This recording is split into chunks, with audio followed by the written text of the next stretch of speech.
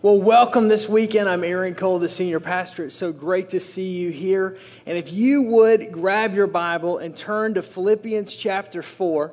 We're going to get there in just a minute. Philippians chapter 4. I want to welcome all of those of you that are watching us online and also those of you that are at the West Campus. It's great to see you here today. And we are talking about peace this weekend. And I just felt like this would be fitting in light of the 9/11 and the entire weekend that's happening to talk about the peace that can only come from God. You know, the word peace is found over 80 times in Scripture, and it's one of the only words that's found in every single book of the New Testament, all 39 books of the New Testament.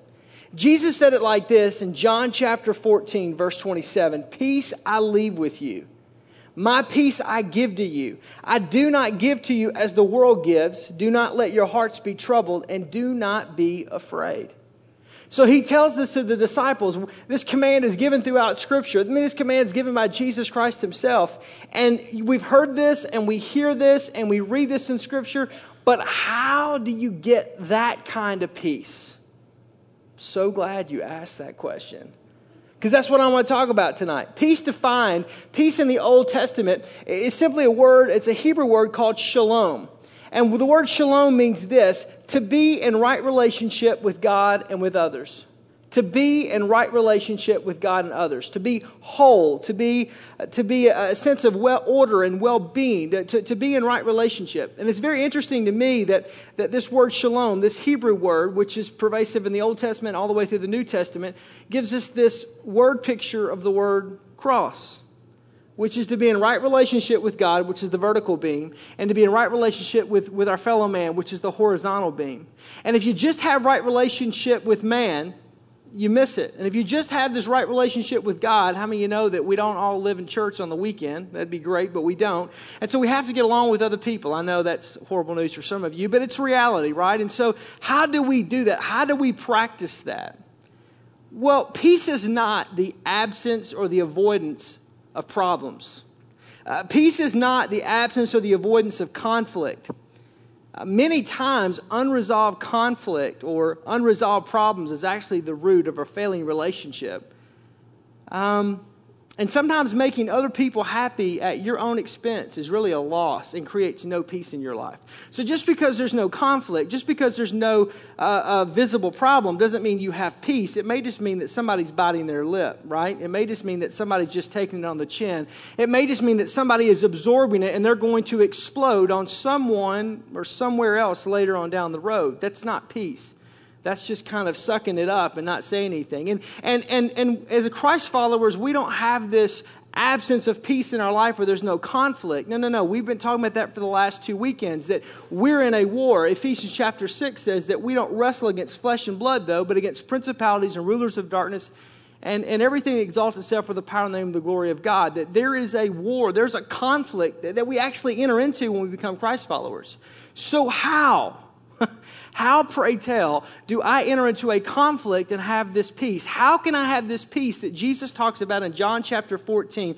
How can I have this peace that the world doesn't give, but yet it's not absent of conflict and not absent of problems? How do I get that? It seems like a paradox, like an oxymoron, like a seeming set of contradictions. It just doesn't make sense. Well, Paul explains this concept of peace in Philippians chapter 4, verse number 2 through 9. So if you have your Bibles, open it up, and we're going to read it. If you don't, it'll be on the screen as we read along. And starting in verse 2, Paul says, "Now I appeal to Euodia and Syntyche, please, because you belong to the Lord, settle your disagreement." I wish that would have been like Debbie and Judy, but it wasn't, so that's whatever. Verse 3, "I ask you, my true partner, to help these 2 women." Sorry, ladies, I didn't write it. "For they worked hard with me in telling others the good news, and they've worked alongside Clement and the rest of my co-workers, whose names are written in the Lamb's Book of Life." I'm glad they're written in the Book of Life and not in this chapter. Verse 4, "Always be full of joy in the Lord, and again say rejoice. Let everyone see that you are considerate in all that you do. Remember that the Lord's coming is soon, so don't worry about anything. Instead, pray about everything." That sounds real spiritual. "Tell God what you need and thank Him for all that He's done. Then you will experience God's peace, which exceeds anything we can understand or passes all understanding. And pray about everything and tell God what you need and thank Him for all that He's done. You'll experience peace. His peace will guard your hearts and minds as you live in Christ Jesus. And now, dear brothers and sisters, one final thing. Fix your thoughts on whatever is true, whatever is honorable, whatever is right, whatever is pure, whatever is lovely, whatever is admirable. Think about these things that are excellent and that are worthy of praise. And keep putting into practice all that you've learned and received from me. Everything you heard from me and saw me doing. Then the peace of God will be with you. Now, just to break down that passage, the first thing he says is that it talks about peace with one another. How to have peace with one another. This is external peace.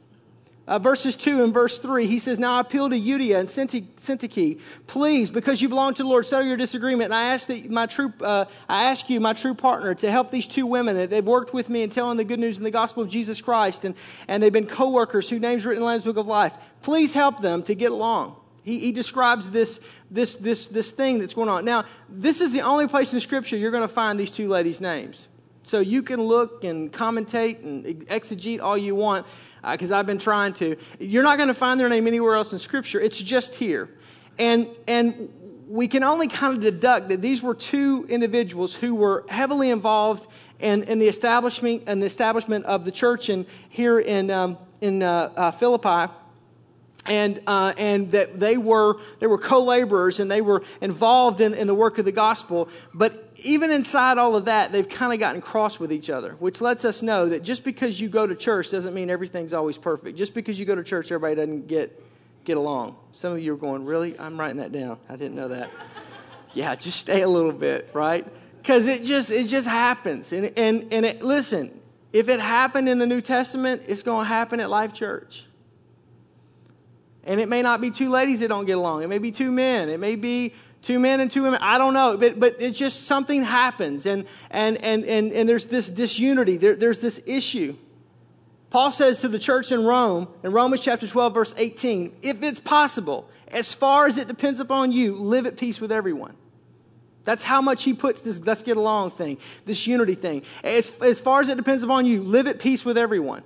Why? Because here's what Paul knows, that if you cannot get along with people, you're never going to advance the cause of the kingdom. If you can't get along with people, you're never going to have the peace that God wants you to have.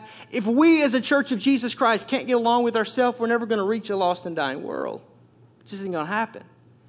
And the reality is that many times the enemy of your soul and my soul wants us to fight with each other and have disunity. And so thus we lose the peace in the church. Thus we lose peace in our own Christ followership. Thus we have problems here and people are just like, peace out, Girl Scout. I don't want what you have. You people can't even get along with one another. I don't care about this man named Jesus. Don't shout me down when I'm preaching good. So how do we do this? Well, Paul talks about it right here. How we get along with people. He gives us keys. First thing is don't take sides. Don't take sides. He didn't take sides with Euodia or with Syntyche. He didn't take sides with either one of these ladies. He just simply said, let's look for resolution. Let's just try to find peace. Let's just try to find common ground. Notice Paul didn't do it himself. He sent somebody else to do it. That's wisdom, folks. Two ladies are mad in the church. I'm going to send Pastor Ryan. It's not me. You know what I'm saying?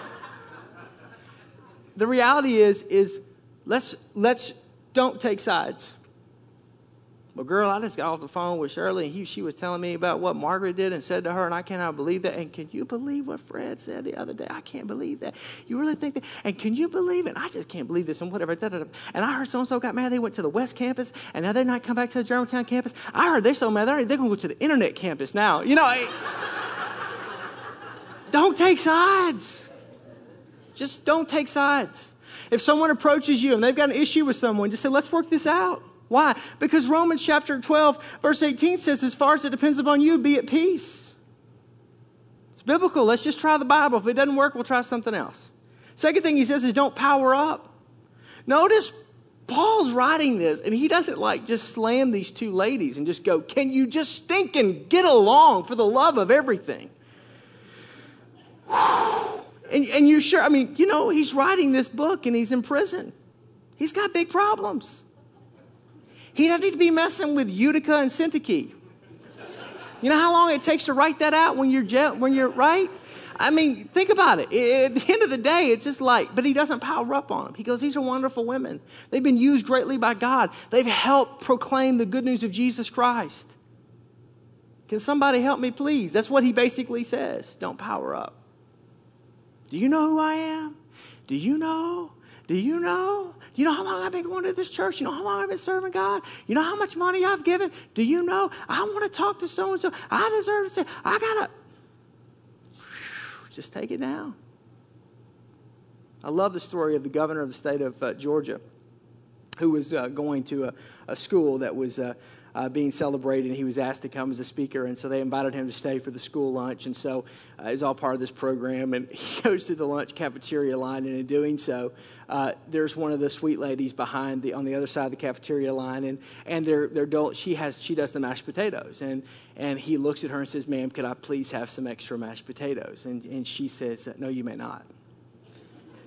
And he just smiles because cameras and everything's around. And, "Ma'am, just like a few extra. They're really great, and I've heard that you have the best."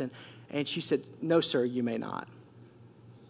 And he leans over and he says, "Ma'am, do you know who I am? I'm the governor of the state of Georgia. Can I please have some mashed potatoes?" And she said, "Sir, do you know who I am? I'm the lady who controls the mashed potatoes." And no, you may not. See, sometimes we think if we power up, we're going to get something. Just power your bad self down. And then wisdom. If you cannot find resolution, use a peacemaker. Have a third party. Have someone who has no dog in the fight and who has no side, and they simply come in to help arbitrate that discussion. Whether you know of a situation that needs that or whether you need that. Find peace with one another. Now, the second thing he talks about in verses 4, 5, 6, and 7 is how to have peace with yourself. How to have peace internally. How to have peace personally. He says in verse 4, "Always be full of the joy of the Lord. And again, I say rejoice. Let everyone see that you are considerate in all that you do. Remember that the Lord is coming soon. So don't worry about anything. Instead, pray about everything and tell God what you need and thank Him in all that He's done. And so that you will experience God's peace, which exceeds anything we can understand. His peace will guard your hearts and your minds in Christ Jesus." He tells us exactly in that passage how to have peace internally. Remember, Paul's writing these words from a prison cell. He's not writing these words from a Ritz-Carlton that overlooks the ocean. He's not writing these words from an Intercontinental somewhere in Sicily. He's writing these words from a prison cell. And it's an equation that I just extrapolated from what he said. Matthew 6:33 and 34 plus 1 Peter chapter 5, verse 7 equals Philippians 4:7. I'm going to give you a minute to write that down if you want to write that down. Matthew chapter 6, verse 33 through 34, plus 1 Peter chapter 5, verse 7 equals Philippians 4:7, equals peace that passes all understanding. Now, for those of you that may need a little help right now, Matthew chapter 6, verse 33 and 34 says, "But seek first the kingdom of God and His righteousness, then all these things will be given to you as well. Therefore, do not worry about tomorrow, for tomorrow will worry about itself, for each day has its own trouble." So the first thing he tells us to do is don't worry. You've given me the power to save you from hell. You've given me the power in your life, Jesus says, to take care of eternity. Trust me with today. And don't even worry about tomorrow and forget about yesterday, because yesterday has already happened and there's nothing you can do about it. Tomorrow has not yet come. You only live today, so trust me with today. Put your anxiety on me today. Put your fears on me today. Put your concerns on me today. Trust me today. Don't worry. And if you really get into it, and I don't have time, but if you really study that latter part of Matthew chapter 6, but when you really get into it, all these things, he's talking about what you're going to eat, what you're going to wear, where you're going to live. That's just most of what we are concerned about. We're concerned about our job. We're concerned about our kids. We're concerned about our house. We're concerned about being able to provide food. We're concerned about clothing. And the Bible says in that passage that God is taking care of all of this, that the lilies of the field that are here today and gone tomorrow, they're clothed more beautifully than all of Solomon's raiment was. God will take care of you. Never seen the righteous forsaken nor seed begging bread. And any time as a Christ follower, we find ourselves worrying about what we're going to eat, where we're going to live, or what we're going to wear, the necessities of life, we are taking it from God's hands and putting it into our hands. We are doing exactly the opposite of what the Bible says we should do. Well, what happens, Aaron, when there's concerns? What happens when problems arise? What happens? I'm so glad you asked. 1 Peter chapter 5, verse 7 says, cast all your anxiety on him because he cares for you. Cast every care, everything that, every worry, every fear, every fret, everything that's going on, cast it on him because he cares for you. Folks, I'm just telling you, our human bodies are not designed to live with worry and with fret and with anxiety and with this stress that we live in. And what happens is that when we take that stuff on us from the office, when we take that stuff on us from relationships, when we begin to bring that on us, we're doing exactly the opposite of what the Bible says. And then we go, why do I not have peace in Jesus? Because you're not following the Bible. Why do I can't get any rest? Because you're not following the Scripture. Why is this happening in my life? Because, listen, every single person deals with a certain amount of stress, anxiety, worry, and fear. We do. You get a bad report from the doctor. The worst report is when there's something wrong, we just don't know. Let's do some tests. Doesn't that mess with your mind? Oh, yeah, come on. I need to go get some Ambien and sleep through the night. I mean, it just messes with your mind. Or there's just something happening with one of your kids, and you have no control, and you can't really do anything to help them. Or you have someone who's sick in your family and you see them just deteriorating away, and there's just questions and there's feelings and there's all this that goes on. They're starting to give pink slips at your work, and there's rumors that the company could shut down, or they may send the jobs offshore. And what are you going to do, and what's going to happen? And you got a kid in junior high and you got a kid in high school, and they're wanting to go to this college, and how am I going to pay? And seek first the kingdom of God and his righteousness. Put him first in your life. And then take all your cares and your anxieties and cast them upon him. And when you do that, verse 7 of Philippians chapter 4, the peace of God that passes all understanding will rule your heart.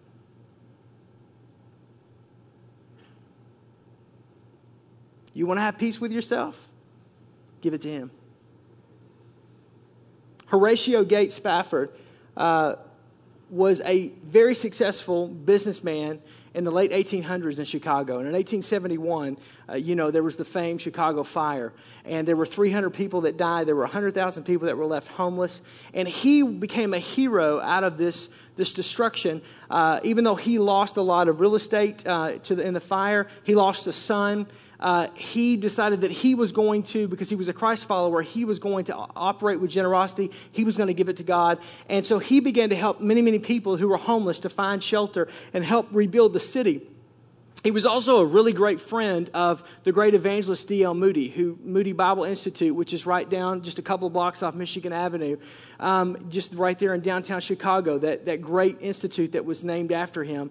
D.L. Moody was going to England to do a series of crusades and evangelistic events. And so it was 1873, and Horatio decided to take his wife and Anne and his 4 daughters, and to go and to be there at part of the crusade, and then to travel Europe with his family. And so right before they got ready to set sail and to leave, he had some business that held him back. And so his wife Anna said, hey, I'll go ahead and take the kids, I'll take the girls, and we'll just meet you there and catch up. And so he agreed to this. And so the decision was made for that to happen. Tragedy struck on that trip with Anna and the 4 girls. And just miles off the Newfoundland coast, the ship that they were in collided with an English sailing vessel, and it went down in 20 minutes. There were 47 survivors. Anna was one of those survivors. There were 226 that were dead, and all 4 of his daughters died. And once Anna makes shore, she sends a telegram, saved alone. Horatio immediately wrapped up his business, grief-stricken, he set sail for England to be able to be with his wife and to take care of the situations. And as the ship was traveling across the waters at the approximate location where his daughters had drowned just weeks before, he penned the words that we just sang a few minutes ago. When peace like a river attendeth my way, When sorrows like sea billows roll, whatever my lot, thou hast taught me to say, it is well with my soul. You want to have peace? Seek first the kingdom of God. You want to have peace? Cast your anxiety on Him, because He's the only one that can do anything about it anyhow. You want to have peace? Trust in the Lord with all of your heart and lean not to your own understanding. I understand it's easier said than done, but it is possible. That's how we have peace internally. And the last thing that he says is how to have peace with God, how to have peace eternally. How do we have peace with eternity? Because there's this wrestling thing inside of us that says, what am I created for? And what am I made for? And why am I on this planet? Is there really a God? Is there really a heaven? Is there really a hell? Verse 8 and verse 9 says, now, dear brothers and sisters, one final thing. Fix your thoughts on whatever is true, whatever is honorable, whatever is pure, whatever is lovely, whatever is admirable. Think about these things that are excellent and worthy of praise. And keep putting into practice.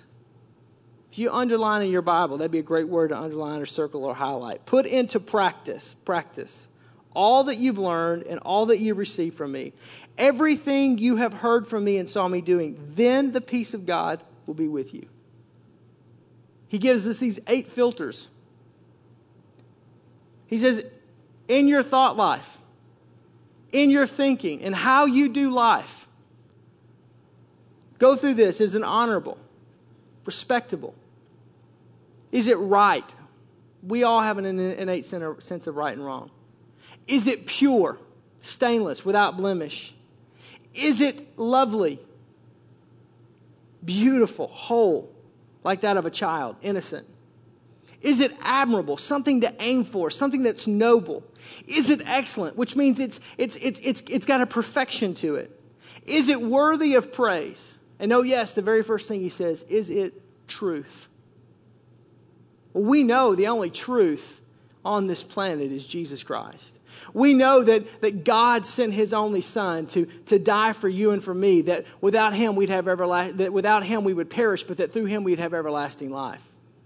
For God sent not His Son to the world to condemn the world, but that through Him the world might be saved. That's truth. The truth is that God loves you. The truth is that God has a plan for your life. The truth is that God didn't take you this far to leave you. The truth is His Word.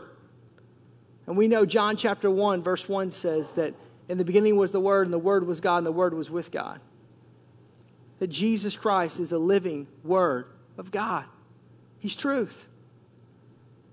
And if we're ever going to have peace with God, we have to ask ourselves, in and of our lives, make our own checklist. Am I living my life according to the truth? According to God's Word, according to His Son, Jesus Christ?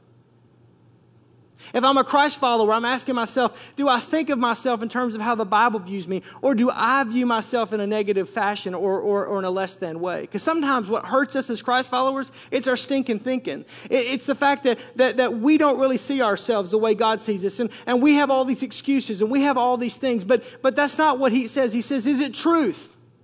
When you say, man, I'm a loser. When you say, man, I'm never going to make it. Man, I can't do this. Is that the truth? No, because God's Word says that you're more than a conqueror through Jesus Christ. God's Word says that you'll overcome by what Jesus Christ did and by the word of your testimony. The Bible says that no weapon formed against you shall prosper. That's truth. What you're saying, what you're regurgitating up is a lie. Are my thoughts, are they honorable? Are they respectable? Are my thoughts right? Are they pure without blemish? Are they lovely? Are they excellent? Are they praiseworthy? Are they admirable? Are they something to shoot for? And you go, well, that sounds like positive thinking. To some degree, yes, but it's all predicated not upon your abilities, but upon His ability. Not upon your word, but upon His word. Why? Why does it have to be that way? Because the battle for peace is won and lost in the mind. And we have to change our thinking before we can change our reality. That's why verse 9, he uses the word practice. When you practice these things, when you practice thinking and focusing on what's true and honorable and right and pure and lovely and admirable and excellent and worthy of praise, when you put that into practice, then peace will come into your life. When your mindset has those things, then peace will come into your life. When you have so practiced those things that you've created a reflexive muscle memory that just automatically goes to that, then you'll have peace. It's not about sitting in church for X number of weeks. It's not about doing X number of right things. It's not about so many sinless days. It's about, am I practicing? Am I practicing? Am I practicing? Am I practicing? Am I practicing? Am I practicing? Am I practicing? Am I practicing on my thinking? Am I practicing on my attitude? Am I practicing on these things? Am I putting the Word of God into practice? Am I reading the Word and evaluating my life and then putting it into practice? Reading the Word, evaluating my life, and putting it into practice. When I read the Word, I evaluate my life, I make the tweaks, I put it into practice. It's the same thing you do in a successful business. It's the same thing you do in a successful marriage. It's the same thing you do with a successful golf game. Don't shout me down when I'm preaching good. When you take the truth, you apply it to your life, and you make the changes, you create this positive muscle memory so that every time you approach that situation, you know how to handle it because it becomes reflexive in your mind. Because your mind begins to think on what's true and what's noble and what's pure and what's lovely and what's excellent and what's worthy of praise. And all of a sudden, when anything comes through that filter, because it's so reflexive in your life, that you just kick it out automatically because it doesn't make sense, because it doesn't jive. It just doesn't connect. And you're not living in a bubble. You're living in a real world, but you have set your mind in such a way that becomes automatic. And the only way you can do that is through a personal relationship with Jesus Christ.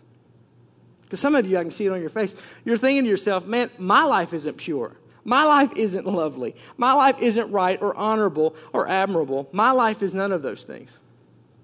How do I get that? I'm so glad you asked. It only comes from God. And it comes from accepting a relationship with His Son, Jesus Christ. Because that's His truth. And so this weekend, how I want to end today is just simply by this. It's just to ask you to evaluate your own self. And to say, man, am I in a right relationship with God? Am I at peace with God? Do I have a personal relationship with Jesus Christ? I'm not asking you to believe in church. I'm not asking you to believe in Jesus or Mary, the mother of Jesus. I'm not asking you, were you baptized as a child or christened or dedicated? I'm asking you, do you have a personal relationship with Jesus Christ? Well, what do you mean by that? Well, Romans 10:9-10 says that if you confess with your mouth and you believe in your heart that Jesus is who the Bible says that He is, that you will be saved. It all comes with what Paul says right there. When you begin to practice the mindset of truth. There's no other name under heaven by which man can be saved except through the name of Jesus. That's pretty narrow, Aaron. Especially on a weekend like this where, what about tolerance? I didn't write it. Jesus said of Himself that I am the way, the truth, and the life, and that no man gets to the Father through the Son. So you're telling me there's no other road to God? I'm telling you, according to Scripture, there is no other option. It's His way or your way. I'm telling you that He is the way, the truth, and life. Not me, but He is. And that anything else is a sham, is a fabrication of that. Well, that's pretty hardcore. That's what the Bible says. Don't get mad at me, get mad at God. But it is the truth. And when the truth of Jesus Christ enters into a relationship in your heart, it sets you free. And it gives you peace. That word in verse 7 says it passes all understanding, which means in the original language, it exceeds any mental capability you have to even get in your mind around it. That's how great it is. So you can go on and you can keep struggling and scraping and trying to spin your wheel and make your deals and see how it all works out. Or you can come to the end of yourself and say, God, you are true and holy and righteous and lovely and admirable and honorable and excellent. And only you are worthy of praise. And I give my life to you. And in that moment, peace enters into your heart and into your life. When you confess with your mouth and you believe in your heart. Not about being a member of church. Not about going to church. Not about even liking the pastor. Be easy on that. But a relationship with Him. Would you bow your head and close your eyes with me today? If you're here today and you say, man, Aaron, that's where I'm at. That's exactly where I'm at. I have no peace because I have no personal relationship with Jesus Christ.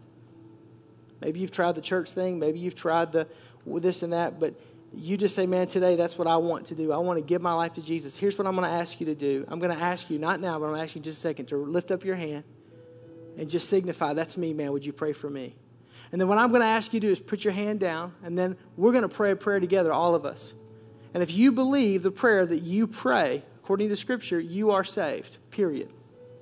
Now, the journey just begins, but you are saved. You are in right relationship. And according to Scripture, and I'm speaking this in faith, the peace of God that passes all understanding is going to invade your heart and fill you with such overflowing peace and joy because your sins have been washed away. Because the only one that has the ability to take your sins and cast them as far as the east is from the west, to forget them and remember them no more, is God.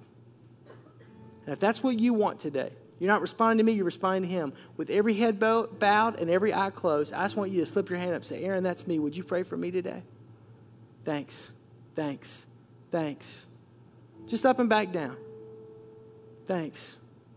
Anyone else? That's where you're at. Thanks.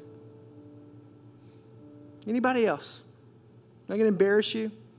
Don't want to belabor it. I just want to give you an opportunity. Here's what we're going to do. We're going to pray this prayer together.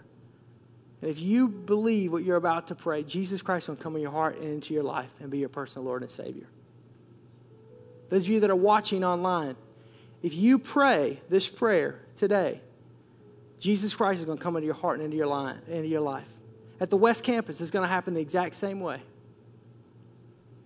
I'm going to ask everyone in this room to pray this prayer with me and to lend their voice with those that are praying this prayer for the very first time. Dear Jesus, I ask you to come into my heart, to come into my life, and to be my Lord and my Savior. I am a sinner, and I know that you, Jesus, are God's salvation. I ask you to come into my life, set me free from my sins. Let me be in right relationship with you. And let your peace that passes all understanding fill my heart today as you wash away my sins. In Jesus' name, amen. Can we give the Lord praise just for those people that made that decision?